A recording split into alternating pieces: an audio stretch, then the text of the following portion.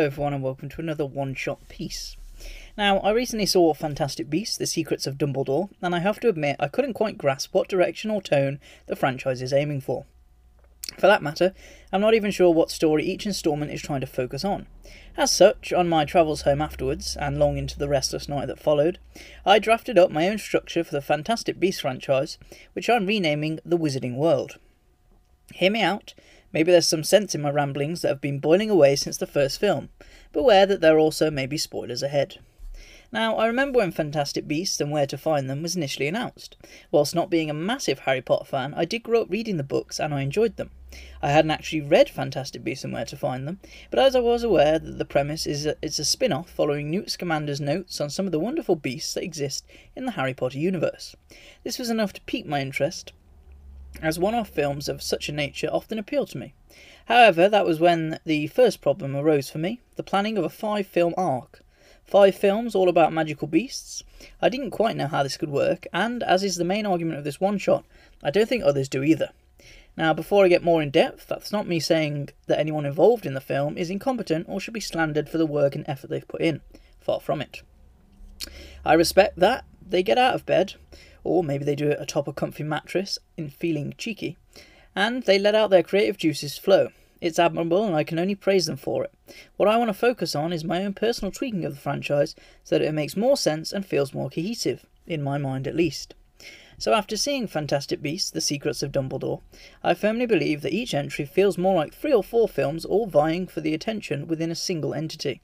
My pitch is to break this down and propose how these storylines and character arcs could present themselves under a new banner that doesn't need to have the words Fantastic Beasts included in every title. Now, Fantastic Beasts and Where to Find Them could have easily been a 90-minute or slightly longer film focusing on just that, Nate's adventures in finding and documenting these wonderful animals. Heck, this itself could even have been a series more in the vein of a Creature of the Week type of format. It was the parts with the beasties in the first film that I really enjoyed watching and wanting more of, even if Newt's character isn't quite my cup of tea. Now, you don't need multiple films here. Fantastic Beasts and Where to Find Them could have been a one-off, and that's that. What could potentially be several films, or also a series if needed, are the other plot lines all taking place in the 3 films this far. That of the Obscurities, that of Dumbledore's past, and that of Grindelwald. So let's break this down.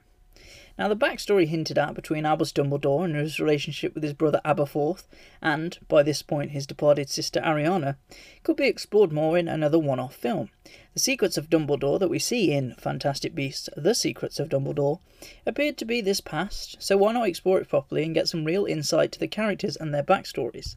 It could end up being somewhat of a horror story based on the events we are given, or a tragic tale of the loss of a family member. I'm sure someone with creative juices out there would know how to handle the reins.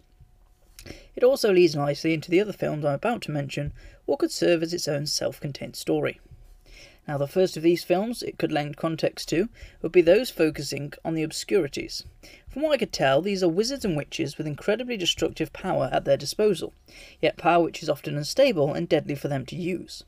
The most focus we get on this is in the Fantastic Beasts films, is throughout the interactions and events that surround Credence. Now, by the end of the film, Fantastic Beasts and The Secrets of Dumbledore, though, this plotline that began in the second film, I think it was, hasn't really gone anywhere and has sort of trailed off. It felt like it was just there for the visual spectacle. Imagine instead a one-off film, maybe a couple of films, or again a series in a Creature of the Week sort of vein, that documents the cases of obscurities throughout history. These don't always need to be characters out to wreak havoc, and instead could be of different genres too, as the wizard setting allows for fairly easily. Similar to the Fantastic Beasts, like I say, this could be a Creature of the Week format, or even have the film with the narrator telling stories that have somewhat of an overarching plot if needed. If your interest is piqued by Obscurities in the Dumbledore family drama, it could lend more interest into watching something like this, or vice versa could give more of an understanding as to the relationship between the Dumbledores. Now, the biggest standout story of this franchise so far, that still seems to be going ahead for another 2 films, is all the things that Grindelwald is up to. This could have been a trilogy, a solid and tightly knit narrative that doesn't have all these other conflicting plotlines included. Have the first film very much about the early days of Dumbledore and Grindelwald's relationship, throw in all the romance elements too, I'm all for it. The second film could very much follow the beats of Fantastic Beasts: The Secrets of Dumbledore, in that it further builds on Grindelwald's rise to power, before having the third focus on his eventual downfall. It's an inevitable conclusion, but he's not around during the events of the Harry Potter books and films, and so we know he's defeated, but it's one that could be handled well nonetheless. At this point, it just seems like there should have been a trilogy, and the Grindelwald stuff is where the focus should have been. The Harry Potter franchise seems to almost be wanting to create an MCU of its own, and that's why I've dubbed it the Wizarding World. For example, it could follow the Star Wars route and title its films accordingly. What I mean by this is that you could call the film Fantastic Beasts and Where to Find Them, a Wizarding World story. Or The Secrets of Dumbledore, a Wizarding World story. Following this route opens up the potential for a whole range of films and series to spoof off in a genre, wizard and magical films, that in my opinion isn't massively utilised in media.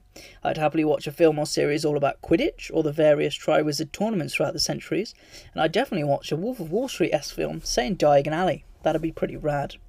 Now ultimately, I don't know if what I've said has made any sense to anyone but me. I personally just feel that the Fantastic Beasts films so far are a bit disjointed. There's lots of potential within each, but nothing really feels like it's paid off or had enough focus given to it. As such, I've given a little course correction that may never take off, but in my mind, it's the direction that I'd want the franchise to take. Surely someone agrees with me. As always, thanks for checking this out. All videos found on the YouTube channel, Dual Shocks and Daydreams. All audio versions of anything posted can, of course, be found on the podcast feed as normal, and all written versions on the blog. As always, DualShock Dreams on Twitter, DualShock_and_daydreams on Instagram. But stay safe, take care, peace and hugs.